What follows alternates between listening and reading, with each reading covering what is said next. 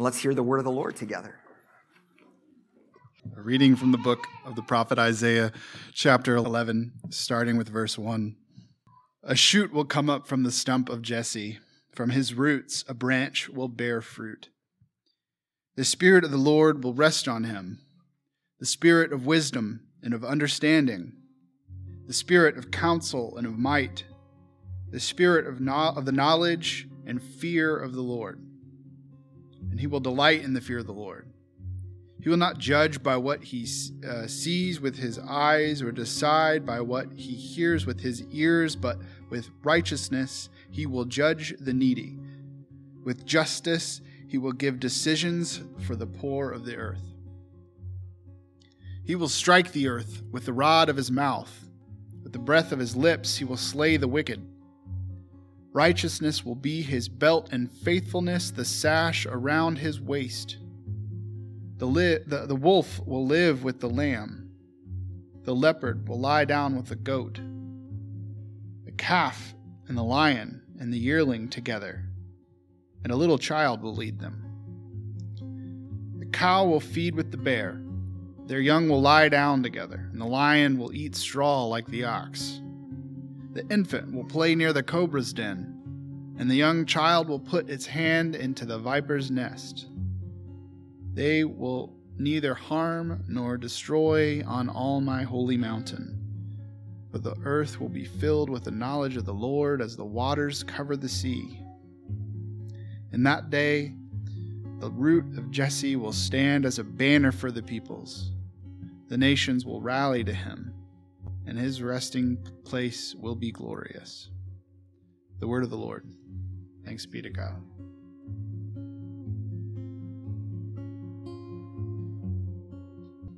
A reading from the letter to the Romans, chapter 15, starting with verse 4. For everything that was written in the past was written to teach us, so that through the endurance taught in the Scriptures and the encouragement they provide, we might have hope. May the God who gives endurance and encouragement give you the same attitude of mind toward each other that Jesus Christ had, so that with one mind and one voice you may glorify the God and Father of our Lord Jesus Christ. Accept one another then, just as Christ accepted you, in order to bring praise to God. For I tell you that Christ has become a servant of the Jews on behalf of God's truth, so that the promises made to the patriarchs might be confirmed, and moreover, that the Gentiles might glorify God for his mercy. As it is written, therefore I will praise you among the Gentiles. I will sing the praises of your name. Again it says, rejoice, you Gentiles, with his people. And again, praise the Lord, all you Gentiles. Let all the peoples extol him. And again, Isaiah says, the root of Jesse will spring up, one who will arise to rule over the nations. In him the Gentiles will hope. May the God of hope fill you with all joy and peace as you trust in him, so that you may overflow with hope by the power of the Holy Spirit. The word of the Lord. Thanks be to God.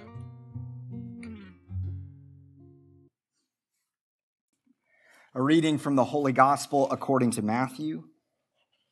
John the Baptist appeared preaching in the desert of Judea and saying, repent, for the kingdom of heaven is at hand. It was of him that the prophet Isaiah had spoken when he said, a voice of one crying out in the desert, prepare the way of the Lord, make straight his paths. John wore clothing made of camel's hair and had a leather belt around his waist. His food was locusts and wild honey.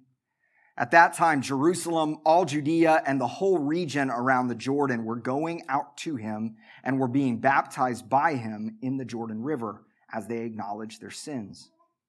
When he saw many of the Pharisees and Sadducees coming to his baptism, he said to them, you brood of vipers, who warned you to flee from the coming wrath? Produce good fruit as evidence of your repentance. And do not presume to say to yourselves, we have Abraham as our father. For I tell you, God can raise up children to Abraham from these stones. Even now, the axe lies at the root of the trees. Therefore, every tree that does not bear good fruit will be cut down and thrown into the fire. I am baptizing you with water for repentance, but the one who is coming after me is mightier than I. I am not worthy to carry his sandals. He will baptize you with the Holy Spirit and fire. His winnowing fan is in his hand. He will clear the threshing floor and gather his wheat into his barn, but the chaff will be burned with unquenchable fire. The gospel of the Lord.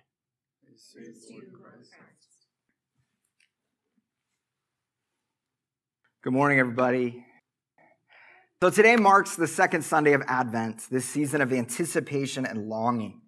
We do a few things during this season. So we look back and we join with the people of Israel in their longing for a Messiah, the hopes and fears of all the years of humanity. We step into this longing for Christ's first coming into our world. This is often called the Adventist Redemptionists. So we long for that first coming. We step into that reality of Christ's first coming into our world. But then also in Advent, we are reminded of God's presence with us right now. That we anticipate what God wants to do in our lives now. And Sam talked a little bit about that earlier. But how we live into his presence in word and in sacrament. How our lives change because of that. That's often called Adventist sanctificationists. And then finally, we look forward to the day of Christ's second coming, when he will return in glory to judge the living and the dead, and all will be made right. This is something Christians affirm, and it feels opaque at times. It feels difficult to affirm, but it is part of our faith and our confession. It's often called the Adventist Glorificamus. Now notice that when you come to church here, we're not quick to jump to the Christmas story, right? Like often when we think about December, we think about, yeah, let's talk about the shepherds and the magi and the manger and the Holy Family. But then you come to a church like this one and you go, why do we get so much like prophets proclaiming doom and John the Baptist saying brood of vipers? Like that doesn't seem to fit with the Christmas story. What is going on? Well, indeed, in this season, historically, Advent has been a season of judgment, of revealing, and of promise, but also of warning. We have the opportunity as a church to push back on some of the consumerism of this season by embracing Christmas traditions a bit more slowly. Now, there's lots of fights over people who are purists about this say, don't even put up your Christmas lights until Christmas Eve because Advent, you want to do all this. Let's let people enjoy their things, right? Let's have fun. It's fine. But there is this sense of we could kind of embrace this season a bit more slowly. Allow it to unfold like a flower before we get to Christmas. Advent is not flash bang. Advent is one candle at a time. So before we celebrate, we anticipate. The prophet Isaiah speaks during a season when Israel had been cut down. There had been what's considered a great deforestation, a devastation by the Assyrian army, which left God's people metaphorically as just stumps. They once were a forest, and now it's all been cut down. But in our reading today, we're told that out of one of these stumps, the tree of the family of Jesse, the same tree that produced King David, will come a new ruler. A sprout will grow from the stump, and the Spirit of the Lord will rest on him. Well, above everything, in addition to everything, this is a deep reminder to us that whatever devastation you've faced in your life, I've faced in my life, no matter what deforestation we've experienced, that God is still at work in the midst of the stumps. And it says that his delight shall be in the fear of the Lord. He shall not judge by what his eyes see or decide by what his ears hear. So when it says his delight will be in the delight of the Lord, the word for delight in Hebrew is the same as to smell. Okay, that's the same kind of word. The image gives us this sense that the king will sniff out what is right in the world. That this new king will be able to tell those places that just by looking at them or even listening for them, you can't tell what's right. The king will be able to step in and sniff it out. In a world of fake news, this guy will cut through the BS. That's what it's saying. Some friends of mine once told me a story where they're priests and they were asked by a parishioner to perform a crop blessing. All right. Now, we don't do those very much today because we don't have a whole lot of farmers, and agriculture has been a different situation than it used to be, and so crop blessings are not performed as often as they used to be. But in a traditional crop blessing, a priest prays a blessing over a person's crop and also, by extension, their livelihood, praying that God will continue to sustain them and sustain the world by their crops, okay? So the priest was like, okay, yeah, we could do this, but I'm curious about what kind of crop I would be blessing. And so they sought clarification. Sure, what kind of crops are we blessing? And after a little more prodding, they found that the crop was, in fact, medical marijuana, which was interesting and was like, what is a priest to do in such a situation? They chose to bless the weed. So they did. However, after they were finished blessing it, they noticed that along with the blessing came a smell on their clothing that they carried with them wherever they went. Now, this would ordinarily not cause a problem, except for my priest friend's next appointment was to serve communion to a different parishioner who had been homebound and unable to make it to church the previous Sunday. So they're trying to figure out, what do? We are carrying this smell on us that is a very obvious, very distinct smell, and now we're going to go to another parishioner's home. So they decided to call them and explain to the parishioner what was going on. So when that smell came into their house, they knew exactly what was happening. Now, we think about, in our culture, the sense of smell has been downgraded. So in a court of law, someone is more likely to believe you if you saw something than if you smelled something.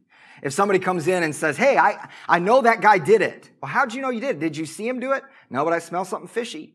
No, that's not going to really work. Because in our culture, the sense of smell has downgraded. But in the ancient world, smell was a significant way of telling what is going on.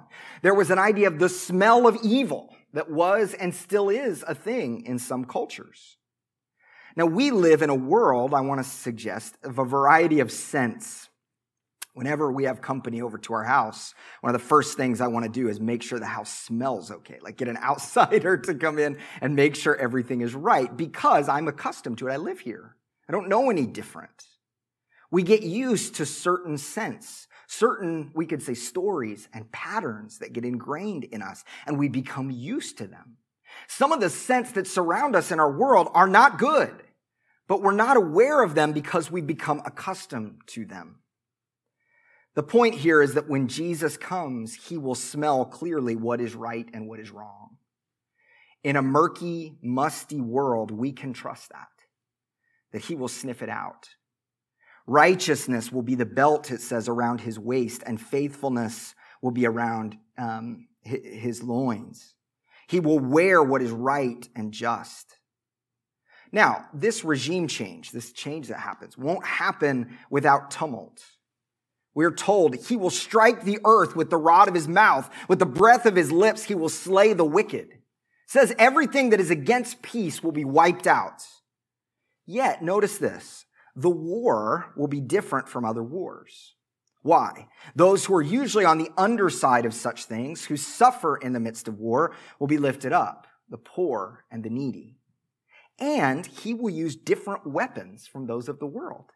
It's so interesting. This is a side thing, but it's so interesting. Some of the language that we use in Scripture, some people get really nervous about some of the language we use, and so we often want to change the language and say that language is too harsh. But sometimes what the language does is it actually reveals that this is totally different from what we expect when we use that word. Let me give you an example. A couple weeks ago was Christ the King Sunday. And I have some friends that are like, hey, we're not going to talk about Christ the King because king is inherently oppressive. So we're not going to talk about that. We're going to change the language. We're going to do something completely different. And I get that impulse because people don't like that kind of idea. It brings up all kinds of things. But if we use this idea of Christ the King and we recognize that actually Christ's kingship is so different from any other kind of king that we've experienced, that when we use the word king, we're actually redefining it. We're changing it in a completely different way. Well, that's true also, I think, when it comes to this kind of language. When we say, yes, Christ is bringing a battle, there's even some war language here. But notice the weapons that he uses. The weapons are his word, right? He speaks. He conquers with his word and his breath or his spirit. So as God's people, we become signs of this new regime, this new way of living. Fleming Rutledge says this, when Christians are baptized, they are welcomed into the army of witnesses that God is creating to stand against Satan until Christ comes again. That is part of our baptismal vow. Whenever a child or a person is baptized, a piece of Satan's territory is being reclaimed. Did you ever think about that? She says, if you've been baptized, you are a beachhead for God. He has cleared a portion of the enemy's territory and has put you into it. You yourself are part of God's new creation. So as Christians, we shouldn't be satisfied with the way things are in the world. The rule and reign of Jesus is radical when compared to the regimes of the world. And then we see here this image in Isaiah of the way things could be different. That people could live together in harmony. That even Isaiah says, predator and prey, the wolf and the lamb, the snake and the baby. That's crazy talk. The prophet says everything you know will be turned upside down and there will be peace. Now, if Jesus is the sprout, God's people represent the new garden, the people of the sprout. You've heard me tell this before, but in the Ethiopian Orthodox Church, each church building is enveloped by a forest. I think this is just incredible. And it's been this way for 1,000 years, that you have a church in the middle and then you have a forest surrounding it. The forest is like the clothing for the church. And it's supposed to resemble the Garden of Eden. That's what each church is supposed to be. So all over the Ethiopian highland, when you fly over it, you see all these right now they look like little forests, just pocket of forest everywhere. And in the center of the forest is the church.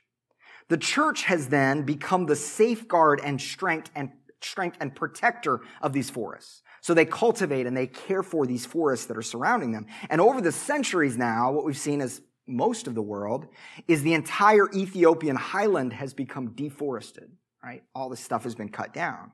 It used to be 45% forest 100 years ago, and now the Ethiopian highland is 5% forest. And now these church forests are the only forests that really remain. They're the only ones there. Lately, as this deforestation has continued, the churches have begun putting up barriers, fences on the outside of the forest to say, no, it doesn't go any farther than this. The deforestation can't go any further. The exploitation can't go any further. The church forests have now become a safeguard of biodiversity in Ethiopia. The churches have. They're responsible for the biodiversity in Ethiopia. Can you believe that? I mean, it's so foreign to us, but it's beautiful. And these church forests will in the future have to become the seedbed from which the ecosystem will be able to grow again. This is the image of who the church is called to be. We are a forest people, a garden people, the mighty oaks. We live by a different kingdom, and in doing so, the church becomes life for the world. In our New Testament reading, Paul challenges the church with the reality that God will lead them into harmony with one another. It says, welcome one another, therefore, just as Christ has welcomed you for the glory of God. Okay, great. Welcome, hospitality. We know that that's part of our faith, but why during Advent? Well, if we believe that God's new world includes all nations, that it includes the true healing of divisions, it means that Christians are called to live that way here and now. That we are a people of welcome. We're an open-handed people. And this is actually pretty radical in the world in which we find ourselves. We don't live in a really welcoming world necessarily. Now, there's a big difference between welcome and tolerance. Tolerance is often seen as the highest virtue in our culture, okay? That if we tolerate one another, then that's really kind of the goal. But if you think about it, how does it feel to be tolerated by someone else? I don't know that I really necessarily want that. That's not the goal, is to be tolerated. Stanley Hauerwas says that in a world with diverse religious perspectives, we don't need to be tolerant, we need to be humble. If we just take tolerance, we might even say, I believe Jesus is Lord, but that's not I don't really worry about you too much. That's just kind of my opinion. That's an odd way of speaking. Jesus is Lord over the whole world, but you shouldn't worry too much about it. No. But what Hauerwas says, is we need humility. Humility is different. Christians are invited to be humble because we worship a crucified Savior. So we can invite difference, we can invite challenge, and we don't have to lay down what we believe in order to do so. Why? Because we're welcoming, not just tolerant. Humility is our story. The God who emptied himself. If Christians are not welcoming, our faith doesn't even make sense anymore, because that's what our whole faith is about. And this means that Christian belief in the resurrection, Christian belief in a new world, ought to show forth in our welcome. But we have to say the elephant in the room too. This is not often the case in the church, either in how we treat the world or even in how we respond to others within the church. And Paul's situation is actually within the church, the bringing together of Jews and Gentiles. And if you read the New Testament, like running in the background of the entire New Testament is this conflict between Jews and Gentiles. It's there all over the place. We don't talk about it nearly enough, but it's really the operating system, the software that runs in the background of the entire New Testament. The question is, how do we, with all of our different cultural baggage, live in community with one another? That was the question between Jews and Gentiles who were Christians living in the early church. And often the question was even more basic than that. Paul is asking, how do we just eat together? Just have a meal together? Paul is not calling them all to be the same. He's not calling them to just tolerate each other. He's calling them all to be different, but under the lordship of Christ. Just as wolves and lambs are brought together in Isaiah, Jews and Gentiles are brought together here. The unity of the church within the body of Christ is a sign of God's new world. So when we come together, when we choose unity by the power of the Spirit, it actually becomes a sign of God's intention for the whole world becoming one.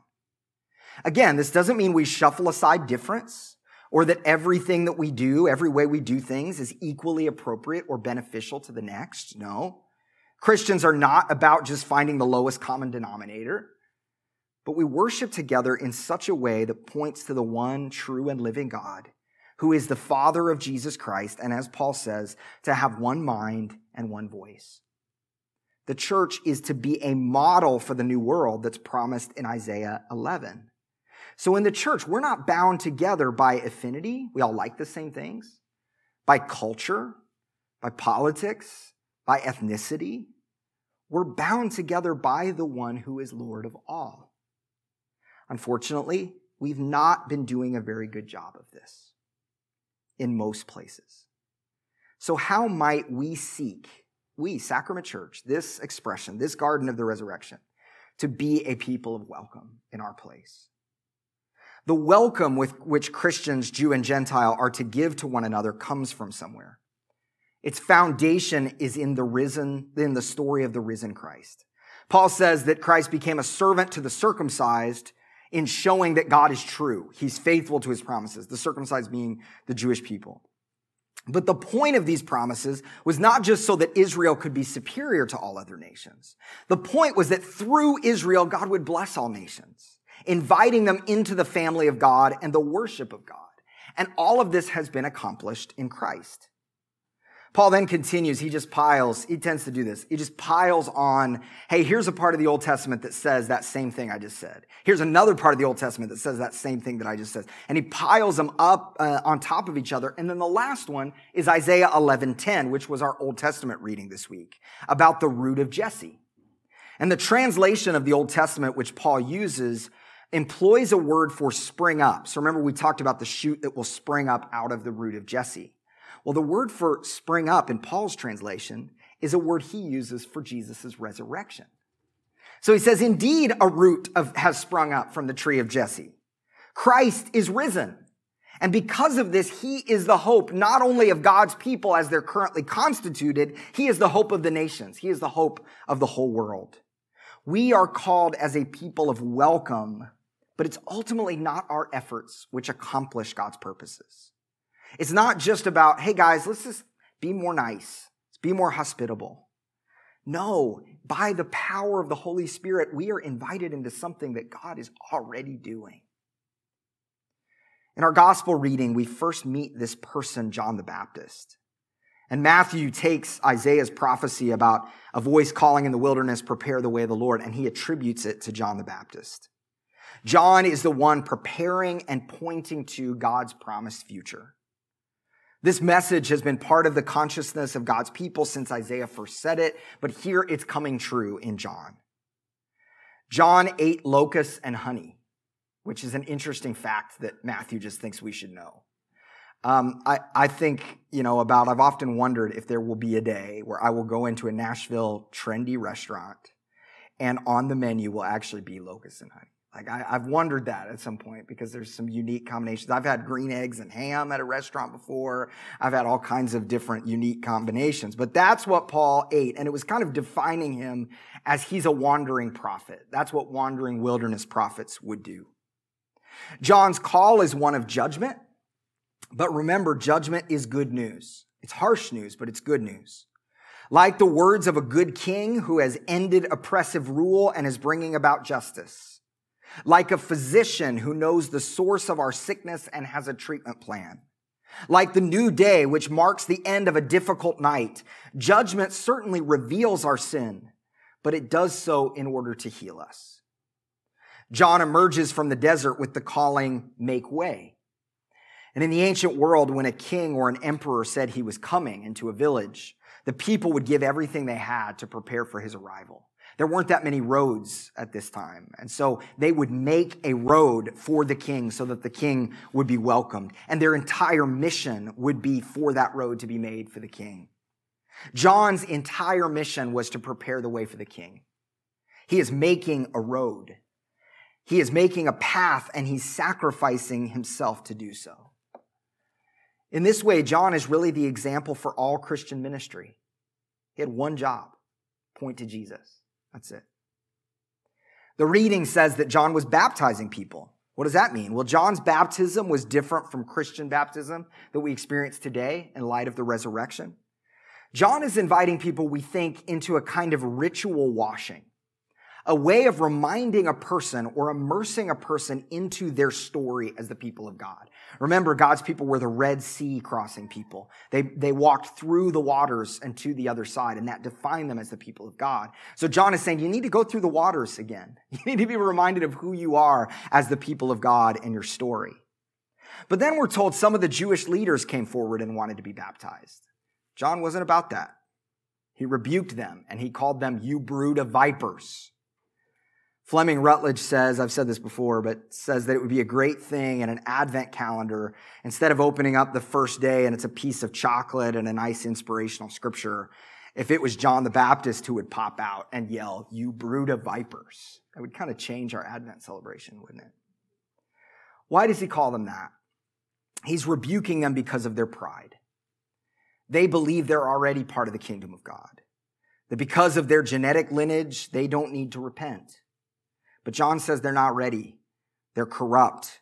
They've kept people outside the community through their stringent interpretation of the law. God's new community embodies welcome. There's that theme again. God's community anticipates the harmony of God's new world. You can't live in a kingdom of welcome and justice through separation and violence. You can't do it. John is saying, don't cling to the fact that this story is part of your DNA or in your bones, that it's part of your family story. Because if God wanted to, he could raise up stones and call them his family. Rather, the Pharisees, John says, must produce fruit worthy of repentance. So the church becomes a people of the sprout. He tells these Pharisees and Sadducees that in order for God's story to transform them, they need to produce fruit of that repentance. That they must allow God to change them and allow their life to show it. And of course, the first step is just admitting their own brokenness. But it doesn't end there. We're not to depend on our own ability to change, on our own ability even to repent. The good news is something's coming. There's a new kingdom approaching, and we need that. We need someone from outside. We need the new king to set us right. And then John employs two intense metaphors. The axe is about to hit the root of the tree, and the fire is about to come and burn away the chaff. In other words, be ready for God's new kingdom.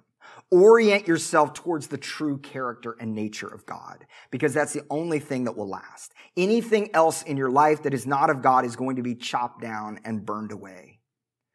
Merry Christmas. All is calm, all is bright.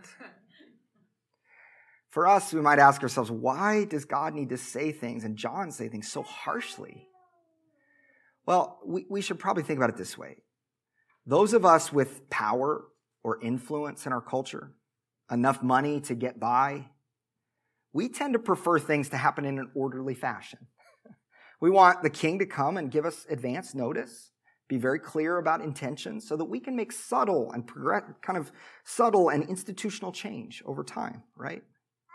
But those who find themselves on the underside of power, who've experienced oppression over and over again, are ready for an overthrowing kingdom. Bring on the axes and chop it down at the root. The beauty of Advent is our God is so merciful, so loving, that he splashes cold water in our face. He wakes us up. He says the stories you're believing are not true. They're fake news. Thinking that money is the answer is not going to do it. Thinking that getting people to like you is the ticket, that's all going to be burned away. It's not going to work anymore. Our readings beckon us to ask ourselves what parts of our lives and what parts of our world are yet to be transformed by grace. What are the things that are not bearing the fruit of repentance, which are still in darkness and have not hit the light? We need someone who will put things in order, who can sniff out righteousness. We need God's reign where the poor are uplifted and previously warring factions can sit together. But this won't come by smoothly, like a nice cup of chamomile tea. We are shaken awake by Isaiah's images of God striking the earth and wiping out the wicked. Yet God does not bring about this change by the weapons of the world. It is his word and his breath. Because in his kingdom, everything's different and all of our expectations are upended. Even the animals which we consider predators and prey will lie down together. If this is really what God's kingdom looks like, we're called to live it here and now. A shoot has sprung up, has resurrected from the stump of Jesse. New life has broken through that which has been devastated. Christ has risen from the dead. Where have we allowed cultural differences, hostilities, and prejudice to separate us from others? Where have we been slow to forgive? The King is coming. And this is the thread running through all of our readings, through our gospel reading. John is the voice crying in the wilderness, prepare the way for the Lord. Christ's kingship is not a simple add-on that we tack on to our ordinary American lives.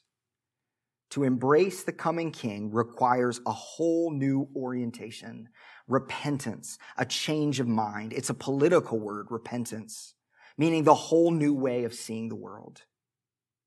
C.S. Lewis said, fallen man is not simply an imperfect creature who needs improvement. He is a rebel who must lay down his arms. Today, God is calling us to give up. We give up our morality and our badges that we think we wear in order to get us in. We give up our false idols, our counterfeit gods, narratives which purport to tell us how the world works. The light is growing this Advent. The way is being prepared. The paths are straightening. May we greet with joy the coming of Jesus Christ, our Redeemer. Amen.